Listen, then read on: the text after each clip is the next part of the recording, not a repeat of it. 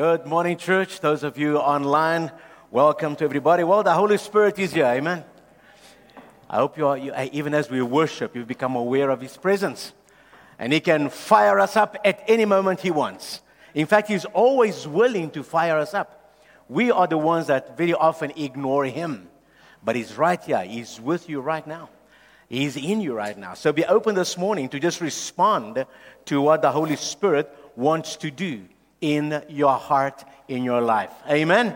Hallelujah. We'll be taking part in communion, as it was said before, after the message. So those of you online, get your bread and juice ready, and we're going to have a great time together.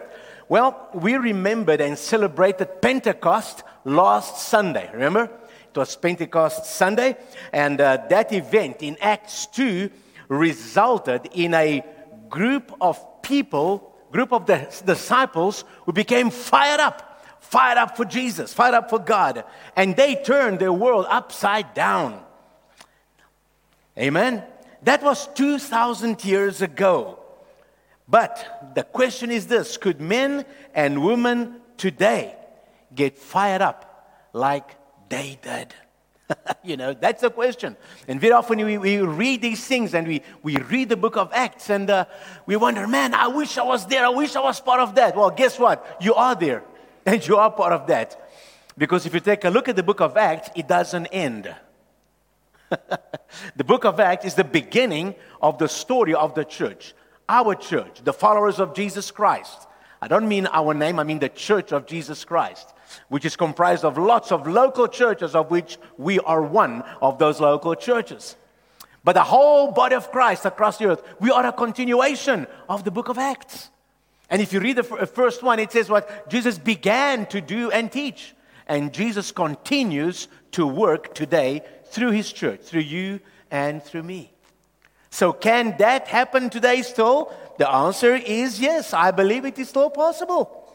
And I want to share with you this morning this message called Fired Up. Amen. I'd like to share a little bit about that. And we're going to start on Pentecost Sunday. Let's start today where we left off last week. Acts chapter 2, verses 1 and 4 quickly. And when the day of Pentecost had fully come, they were all with one accord in one place. And suddenly, I love this about God. Often He moves suddenly. Sometimes when you least expect is when He moves, when He does whatever He does. So be open, guys. Please be open and prepared for the suddenlies of God. If you trust in God for something, keep trusting, because suddenly He will do it. When Jesus told the disciples, go back to Jerusalem and wait over there for the Spirit to come upon you, they had no idea when that day would be. Some of them maybe thought, well, Jesus rose on the third day, maybe in 3 days' time, the Holy Spirit is going to come. But it didn't come in 3 days' time. Maybe some of them thought, hey, the world was created in 7 days, so maybe in 7 days' time, the Holy Spirit is going to come. It didn't come in 7 days. It came suddenly on the 10th day, okay, which was the 50th day after Pentecost, all right? And that's what Pente, I explained last Sunday. Pentecost means 50th. The 50th days, it was a feast of the Jews, all right? So suddenly, there came a sound from heaven as of a rushing mighty wind, and it filled the whole house where they were sitting.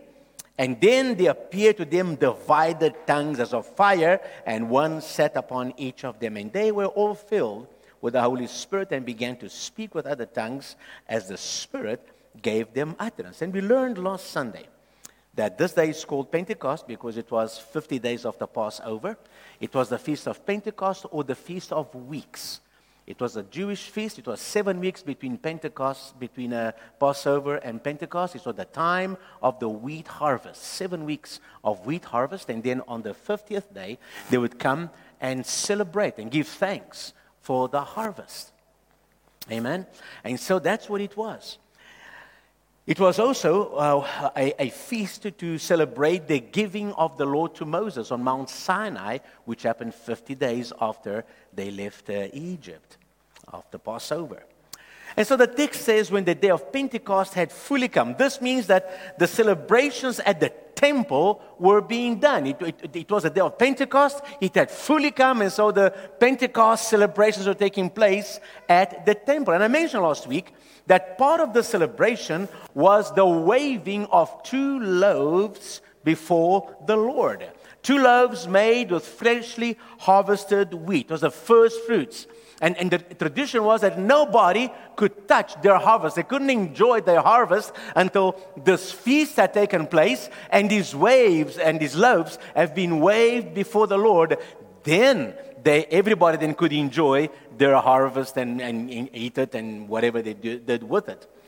It was the first fruits of the harvest. I also said last week that later in the sermon I would explain what they symbolized, but I got so carried on with the message focusing on the purpose of Pentecost, I never came back to it.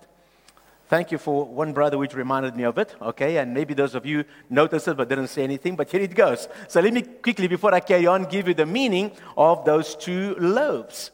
The Apostle Paul says that in Colossians 2 that all the religious feasts of the Jews, the feasts which God told them to perform. There were 7 feasts altogether in 3 different occasions in the year. And Paul says all those feasts of the Old Testament was actually pointing to something in the future. He said they actually pointed to events around Jesus. And he said that the feasts are a shadow, but the reality was found in Christ.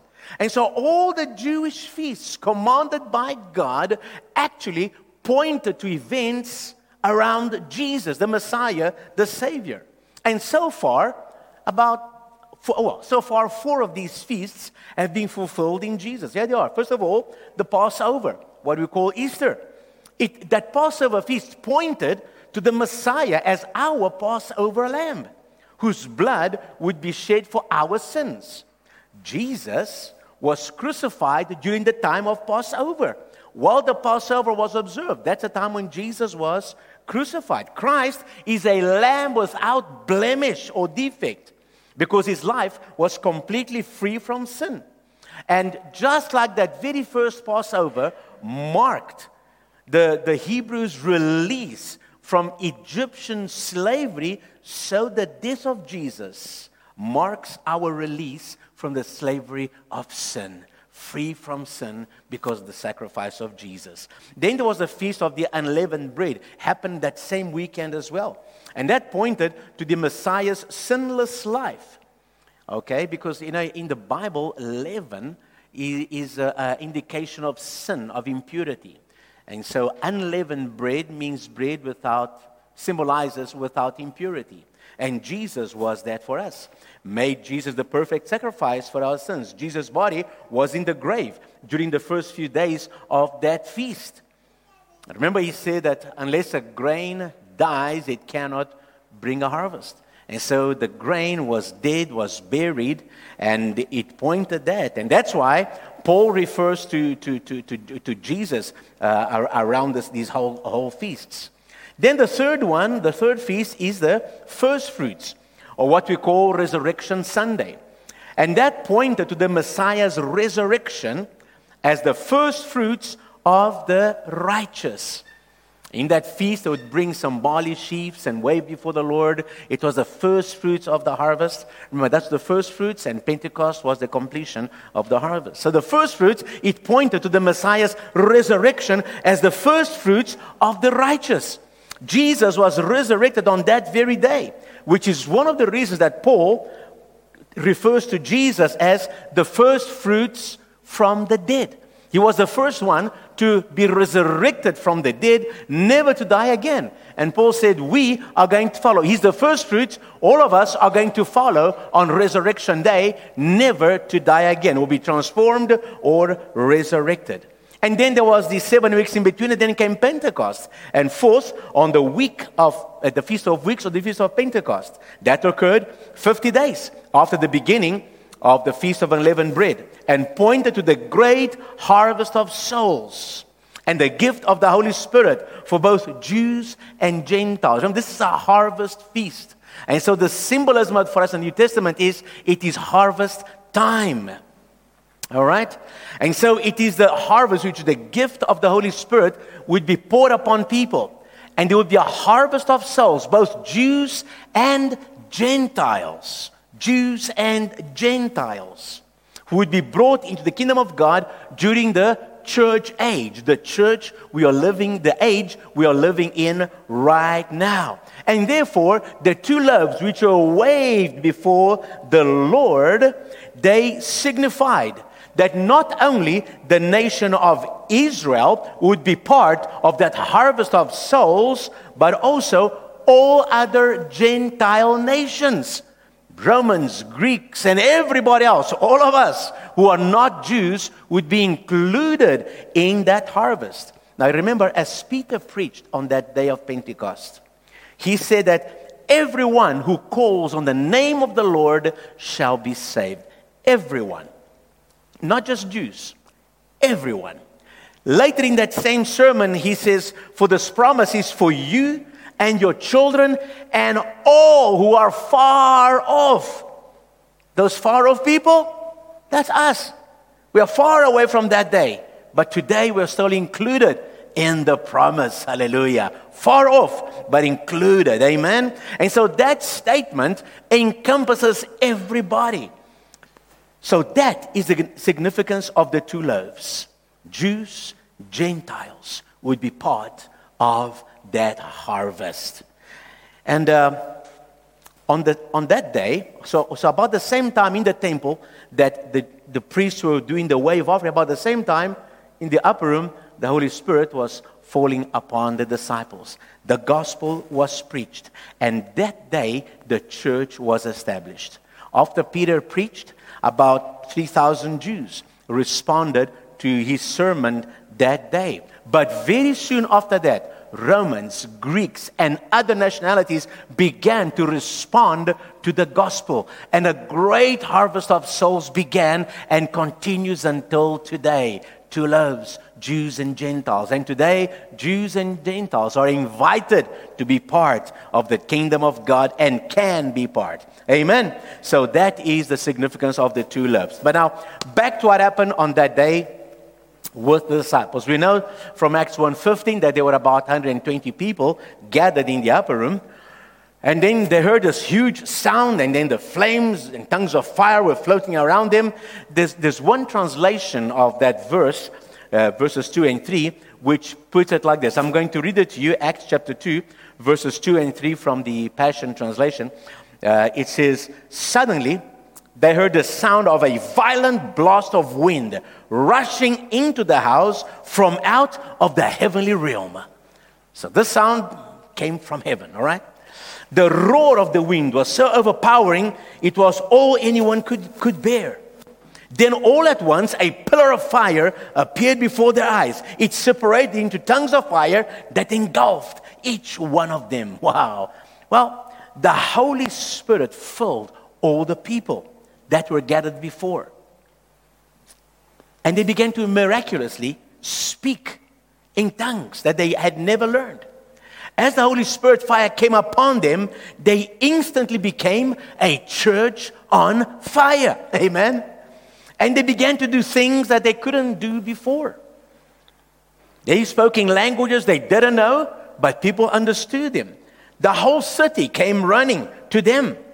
They were a church on fire. Miracles were done. People were ready to see what was going on. The word of God was preached. People were being saved by their thousands. The whole town was changed forever. Well, that led to Asia and Europe being changed forever. That led to the world being changed forever, which resulted in those of us today who are Christians being changed forever. Amen?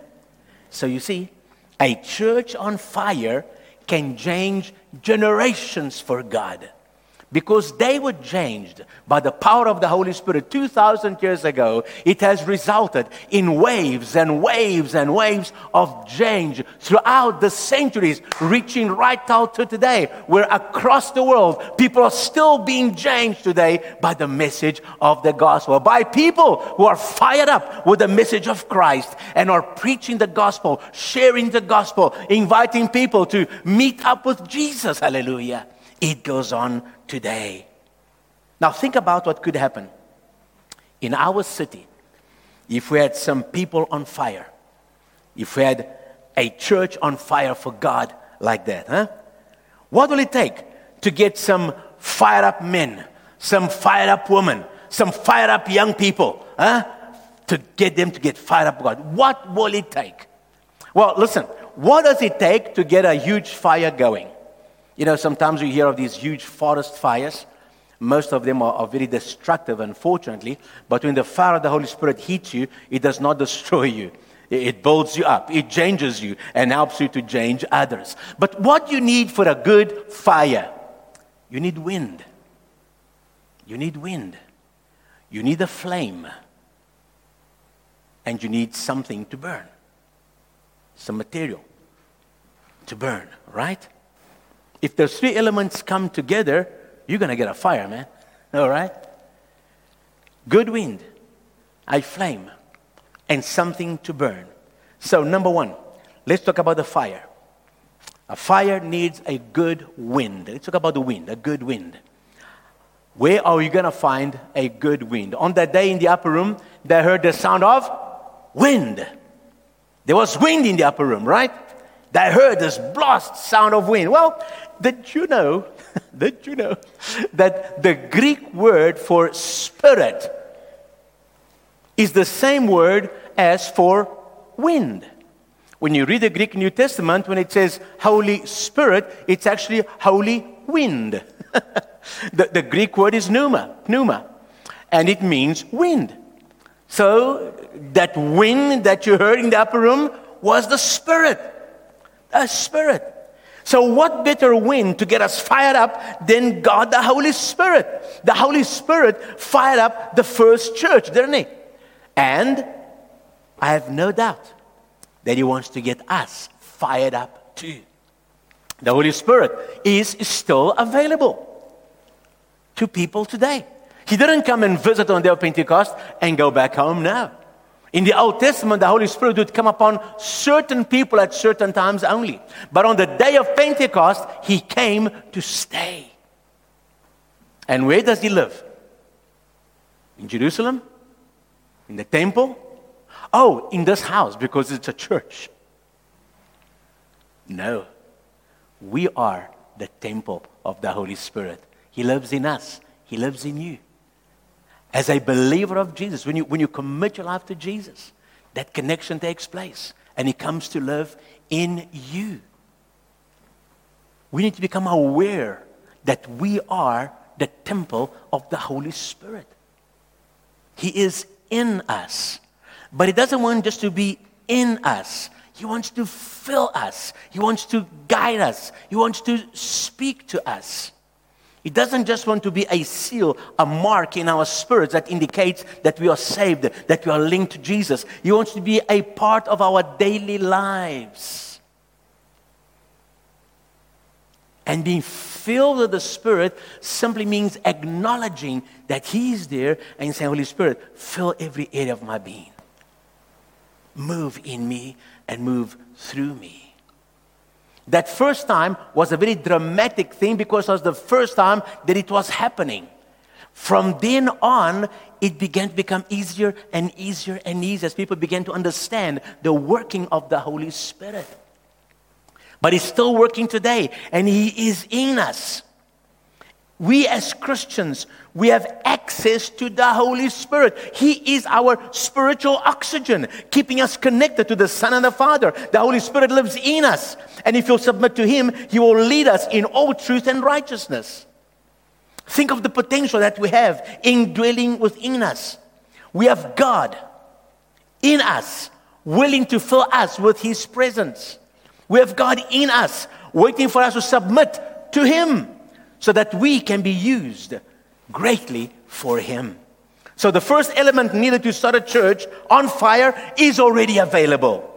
We are indwelt by the Holy Spirit. Remember the words of Jesus? In John chapter 14, verses 16 and 17, Jesus said, I will pray the Father, and He will give you another helper, that He may abide with you forever.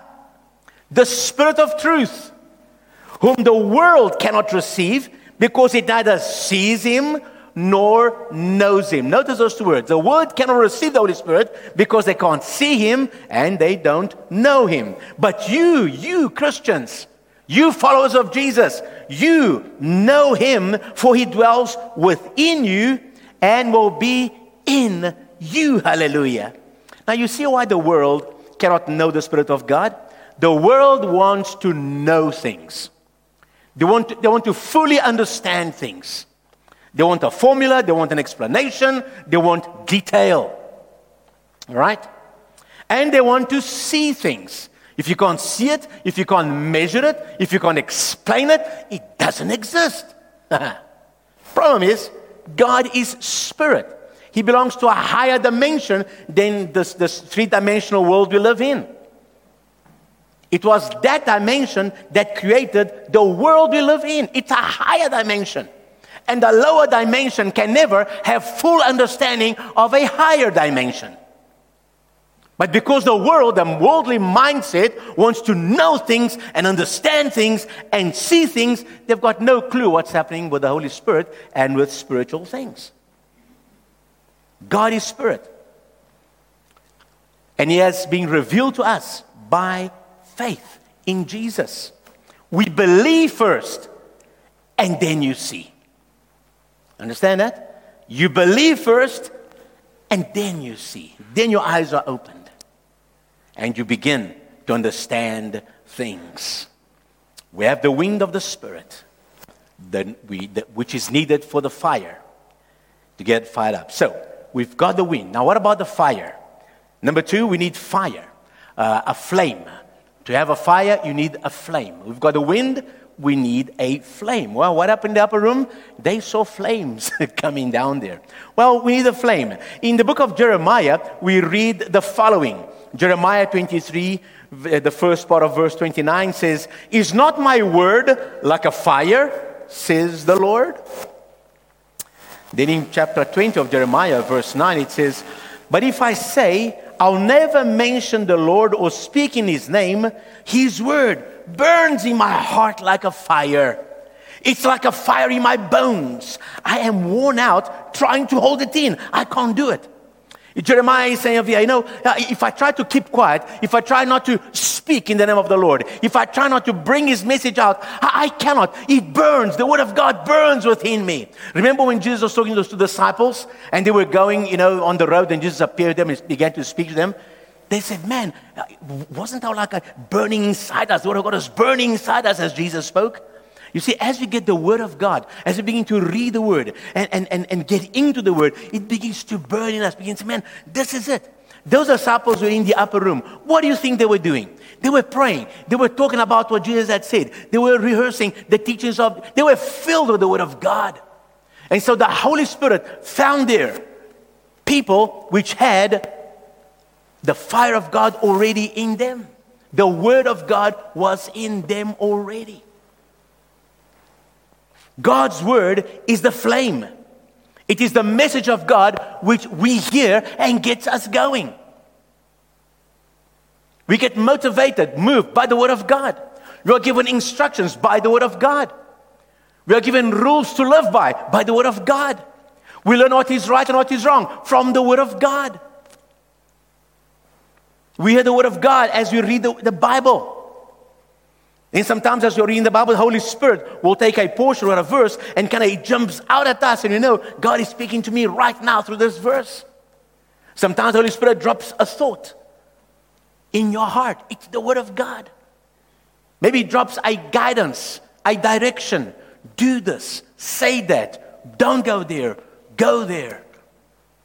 It's the word of God in us. It's not happening here, it's happening here. It's the Spirit of God. It's the Word of God. And the Word of God is that flame that we need to respond to. As I said earlier, the world wants to know things. Well, the child of God also wants to know things, all right? But we start by getting to know the Scriptures. Then the Holy Spirit can open our eyes as we read and as we hear the Scriptures to understand things and see things. Sometimes people, they live a life outside of Christ, outside of the church, and then one day they meet Jesus, become born again.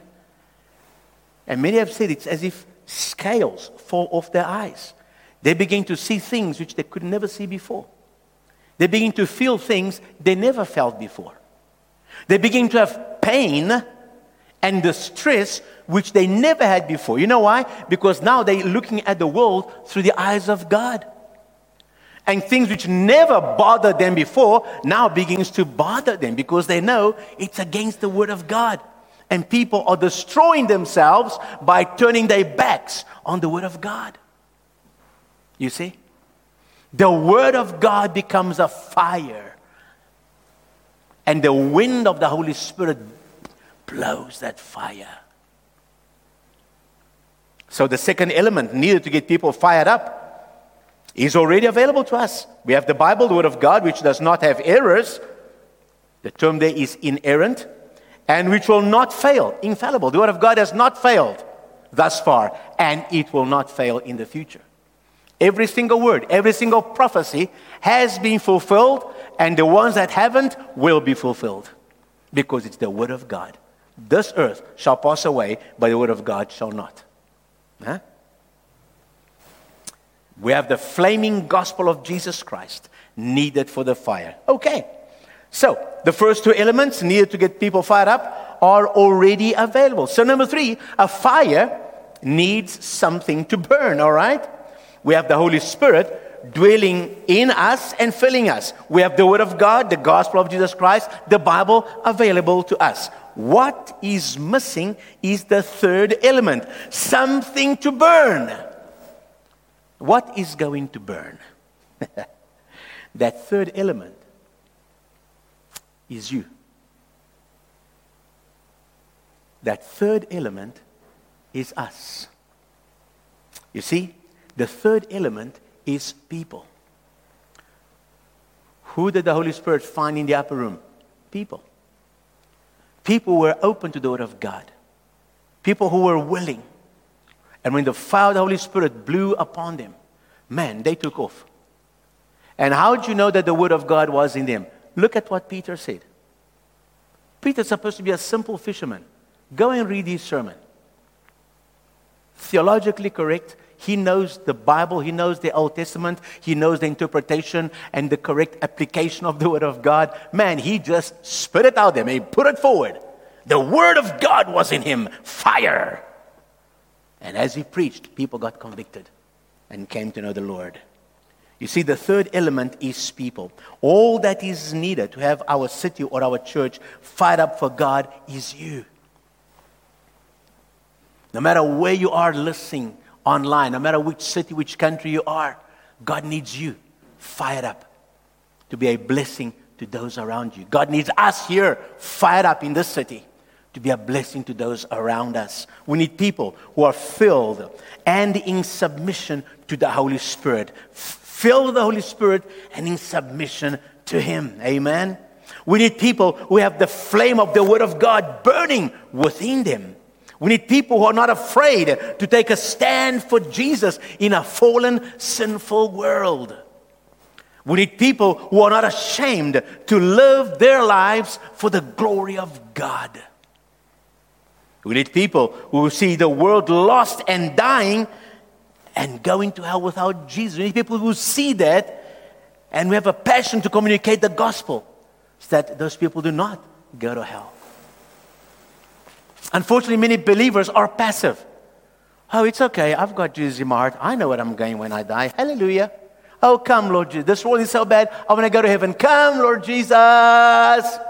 And they do nothing in the meantime. It's like that Christian chap, he was going to go to the army. And his pastor said, man, I pray that God will strengthen you because it's going to be tough in the army. Those guys are going to challenge your faith and so on. So the Lord bless you. But the guy goes to the army. When he comes back from his term of serving, the pastor approaches him and says, hey, Silver boy, how was it? Did you manage to hold on to your faith while in the army? What happened? Did they tease you and so on? He says, no, pastor, they didn't even know I was a Christian. Not good. If you live your life in such a way that nobody knows you're a Christian, something is wrong, man. Because we as believers, we just stick out. People just know. Even if you don't talk about it, your way of life will show it. I remember when I was just a student and got into a group of other students within a week. And I hadn't really started connecting with people, talking much. I was just going about my work. And a friend of mine comes and says, hey, Valdir, you're a Christian, right? I say, yeah, why? How'd you know? He says, no, man, just watching you. I can see. No, the way you behave, the way you talk, you're a Christian, man. I'm one too, hey, brother, People will see it, man. Our attitude, our language, our approach. When Jesus changes us, the world notices it. They might not like it because we kind of expose their weakness sometimes, but it will be noticed. When you're sold out for Jesus, that's what we need. We need you sold out to the one who sold out for you. We need you burning up for worshiping our Lord. Worshiping with your whole being, spirit, soul, and body. Worship is not just something you do inside. Some people say, no, I'm worshiping on the inside. There's no such thing. Worship involves your spirit, involves your soul, your mind. You think about what you say. You ponder on the words that you're singing and that you're saying as you worship God. And it involves your body. It involves your voice. You say something. You sing something. It involves your hands. It involves your feet. Because you worship God with your whole body. Imagine if I lived a life where, you see, worship and praise and worship is an expression of love, okay? So imagine if I express my love to my wife just inwardly. Do you love your wife? Oh, I love her so much. And have you told her so? Oh, I don't need you. I don't need her. I love her inside so much. But then I never spoke to her. I never hugged her. I never expressed my love to her. We have a wonderful relationship, right? You go to watch your favorite team play. Whatever sport you're crazy about. Watch your favorite team play. So you go to the stadium, okay? To the stadium. You're given first-class tickets. And you're there, man. The whole crowd there. You're watching your team. And so you just sit on your chair with your Coke and you watch. Is that what you do? You're shouting. Your whole body is involved. You go to a concert. You're right, your favorite group or favorite singer, whatever. And you're watching. You clap. Yes, you're enjoying the music. Your whole body's involved. And then you come to church to worship the Lord.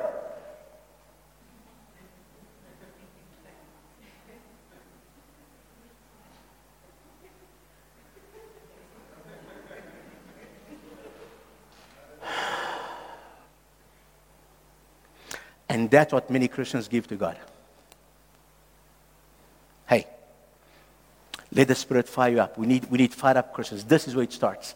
If you're going to show emotion, if you're going to get fired up, it's in the house of God. It's in the presence of God. It's as you're worshiping the Lord. Hello? Oh, but I don't feel like it. I don't care what you feel. Do a sacrifice of praise.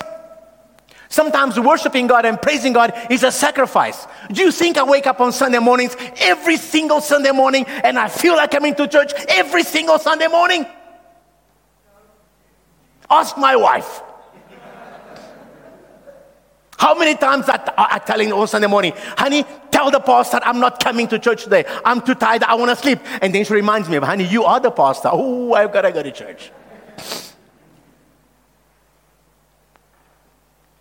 So on those Sundays, I just do it anyway. I do a sacrifice, man. Sacrifice is something you don't do because you want to do it. That's why it's called a sacrifice. You do a sacrifice of praise. You come anyway and you start praising God. You know what happens? Within a few minutes, man, you begin to get fired up and you begin to worship the Lord and you begin to clap and you begin to sing. Next thing you know, it's not a sacrifice anymore. It's a pleasure. It's a joy. But you've got to start. You have to start. That's obedience. That's allowing the Holy Spirit to work through you. We need you burning up for your friends and neighbors that should be here with you today. I wonder how many people you know that need Jesus. Are you praying for them? Have you planted the seed of the gospel in their lives? Have you told them that Jesus cares for them? Have you offered to pray for them? Have you invited them to come to church with you or to watch the service online?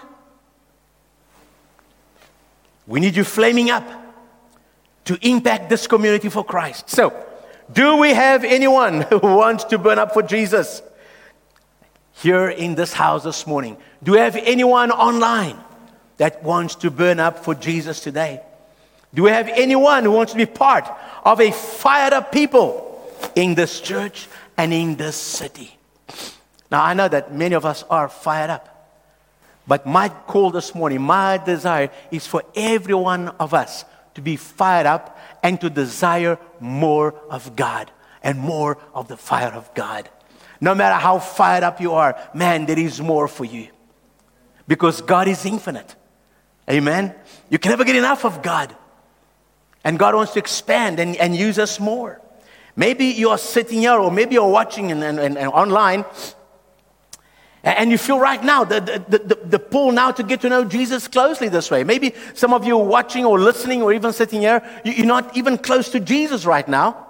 You maybe don't even consider yourself a believer. You may have some doubts, but you want to be fired up. You want to know what I'm talking about here. Well, don't resist. Right now, surrender your life to Christ. You don't have to come to the front. Right where you are, right where you're watching or listening, you can just surrender your life to Jesus. Remember what the Word of God says. Whoever calls on the name of the Lord shall be saved. So call out. Just say, Lord, forgive me. Save me, Lord Jesus. This promise is for you too. So embrace that today. I'm going to ask the ushers now to distribute, please, our communion sets. Please go ahead right now while I complete this message. And for those of you online, get your bread and juice ready as well, please. And we're going to have communion now. And as we do, I want you to answer these questions that I've asked. But don't answer it to me, okay? I'm not going to make an altar call now. I'll come forward. No. This is between you and God. I want you to answer it to Him. And here's the questions again. Do we have anyone who wants to burn up for Jesus Christ? Do we have anyone who wants to be part of a fired up people in this church and in this city? To be fired up believer, you need to submit to the Holy Spirit. Acknowledge His presence. He is in you. Listen to His voice. As someone who has believed in Jesus as your Lord and Savior, you have the Holy Spirit in you. Now, invite Him to fill you. How do I do that? Simply say, Holy Spirit, fill me. Fill every area of my being. Fill me with your presence, Lord. Invite Him to guide you. How do you do that? Holy Spirit, guide me. And that prayer is a daily prayer. Guide me today, Holy Spirit, as I go about my work, as I go to school, as I go to enjoy myself even. You guide me, Lord, because God wants to use you no matter where you are, no matter what you're doing. Home, school, community, university, junior time of recreation. He wants to use you and cause you to be a blessing to others. Become aware of His presence in you. To be a fired believer, you need the Word of God. Think, meditate in His Word. Take time to read His Word. Take time to ponder on what you hear in church on Sundays. Doesn't help you come to church and then the minute you drive out the gate, you forget about what you heard. The minute you turn the TV or your device off, you forget about the message. No, ponder on the message. Ponder on the Word of God. Take time to read His Word. Be committed to read the Word of God on your own, but also committed to study the Word at church meetings like this, together with your spiritual family. And then, let the Spirit and the Word of God do their work in you. As you obey the Word of God and respond to the guidance of the Holy Spirit, you too will be a person on fire.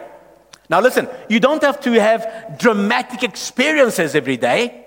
On the day of Pentecost, the disciples were loud and visible and very dramatic, but you don't have to be loud and visible to be on fire. That day, it happened like that. And if you read the book of Acts, there were some instances where some dramatic things happened. But mostly, it was just believers living their lives in obedience to God, quietly going about their lives and telling others about Jesus and helping people and being kind to people and just showing the love of God to people. That began to turn the world upside down. Some of them suffered for their faith. Some of them died for their faith. Nothing dramatic about that. Nothing, That is what it takes. People committed to Jesus, to the Word of God, to following the Lord, to obeying the Holy Spirit. Are you prepared to be one of those people? Are you willing to take the risk that if necessary, you may be rejected, you may be ridiculed? Depending where you go in this world, it could cost you your life. It takes fired up people to embrace this challenge. Hallelujah. Being on fire is being committed to Jesus and being an expression of the kingdom of God no matter where you are. The world is changed simply by people who obey the Word of God. Therefore, by your simple daily actions, your prayers, your choices, your words, all of that can be used by God to touch the lives of others and to change society. So, as we take communion now, do it in the knowledge that you too have been called to be a fired up disciple of Jesus Christ. Amen. As you receive communion, receive a fresh anointing. Renew your determination to be a witness for Jesus, to be led by the Spirit, and to obey the Word of God. Amen. Come, let us stand up and have communion together. Let's get the bread ready. Thank you, Lord. Hallelujah. Praise God. Trust you guys online already as well. Here we go. Father, we thank you for the fruit of the ground. This bread which reminds us of the body of Jesus, broken up for us, so that we could be one with each other and one with you, Lord. Thank you, Lord Jesus, for your work on the cross.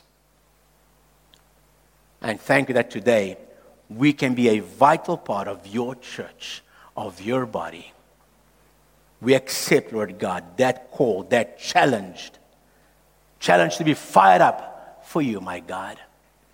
Thank you, Lord, in Jesus' name. Amen and amen. Take and eat and be blessed.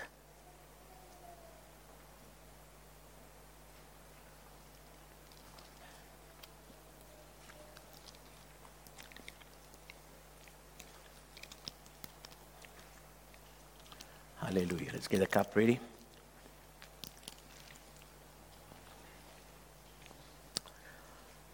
We thank you, Lord, for the cup. The fruit of the vine, which reminds us of your blood poured forth, so that we could have access to you, so that we could be called children of God. And because of that connection with you, Lord, that we could receive the Holy Spirit, which is in us. And so, Holy Spirit, today we just invite you to fill us. I pray you fill this church, fill everybody taking part in communion with us right now. Those listening to this message, those watching this message, each one of us here present. We say, Lord, fill us afresh with your Holy Spirit. Help us, Lord God, to become more and more sensitive to your voice, more responsive to your word, both your written word and the word of the Spirit in us, guiding us, leading us, instructing us, Lord. Thank you, Lord, for the cup of blessing. In Jesus' name, amen and amen. Let's drink. Hallelujah. Oh, praise God. Hallelujah. God is good. And His presence, amen, and His presence is with us. And so as we close the service and as we go forth, see yourself as a fired up person. Oh, but Pastor, I didn't feel anything. I want to feel something. No, you don't wait until you feel something. You do it. When the sea opened up for Moses, the sea opened up and then they crossed. God did something very special there to save them from what was coming. Well, you have been saved already. Later on, when they had to cross the Jordan, God didn't open up the Jordan for them until they got their feet wet. The priests had to first go and get their feet wet, and then the water opened. Listen, you got to get your feet wet first. That means obedience. You obey first, and then the power of God will hit you. You first do what you know you should be doing. You respond to God's call. You respond to the word of God. And as you do that, as you obey, then the power of God comes upon you and enables you to do whatever it is He's called you to do. You are fired up. You have the Holy Spirit. You have the word of God. You are the fuel for the fire. So let's go, people. Let's go and burn up. Be on fire for Jesus wherever we go this week. Amen. Thank you, Father God, for this time together. Thank you for your word. Thank you for your Spirit, Lord God. Help us, Lord God, as a church, as a people, wherever we are, Lord God, to be fired up for Jesus, to be instruments in your hands, to no matter what work we do, to do it unto you, my Lord, for your glory and for the blessing of others, Father. And so now, may the love of God the Father, the peace of the peace of Jesus, hallelujah, grace and the peace of Jesus and the fellowship and the power and the anointing of the Holy Spirit, hallelujah, be upon us as we go into this week, Lord. For your glory we pray. Amen and amen. God bless you. Have a wonderful day and a wonderful week, and see you next Sunday. Amen. Praise the Lord. Amen.